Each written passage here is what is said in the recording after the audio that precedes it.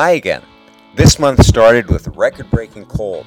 It forced large numbers of birds to our area from the north. The water even got so cold we had a significant fish kill.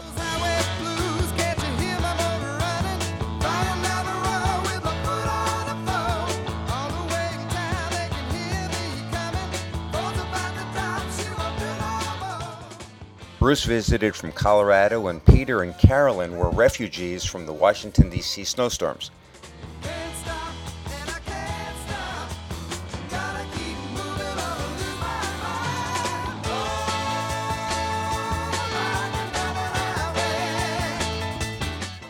I headed west to Colorado for more cold and snow, saw my first professional lacrosse match, but mostly I was in Colorado to ski at Breckenridge, Keystone, and Vail with Roger, Ron, Alan, Jay, Tom, and Marcy. We had a great time.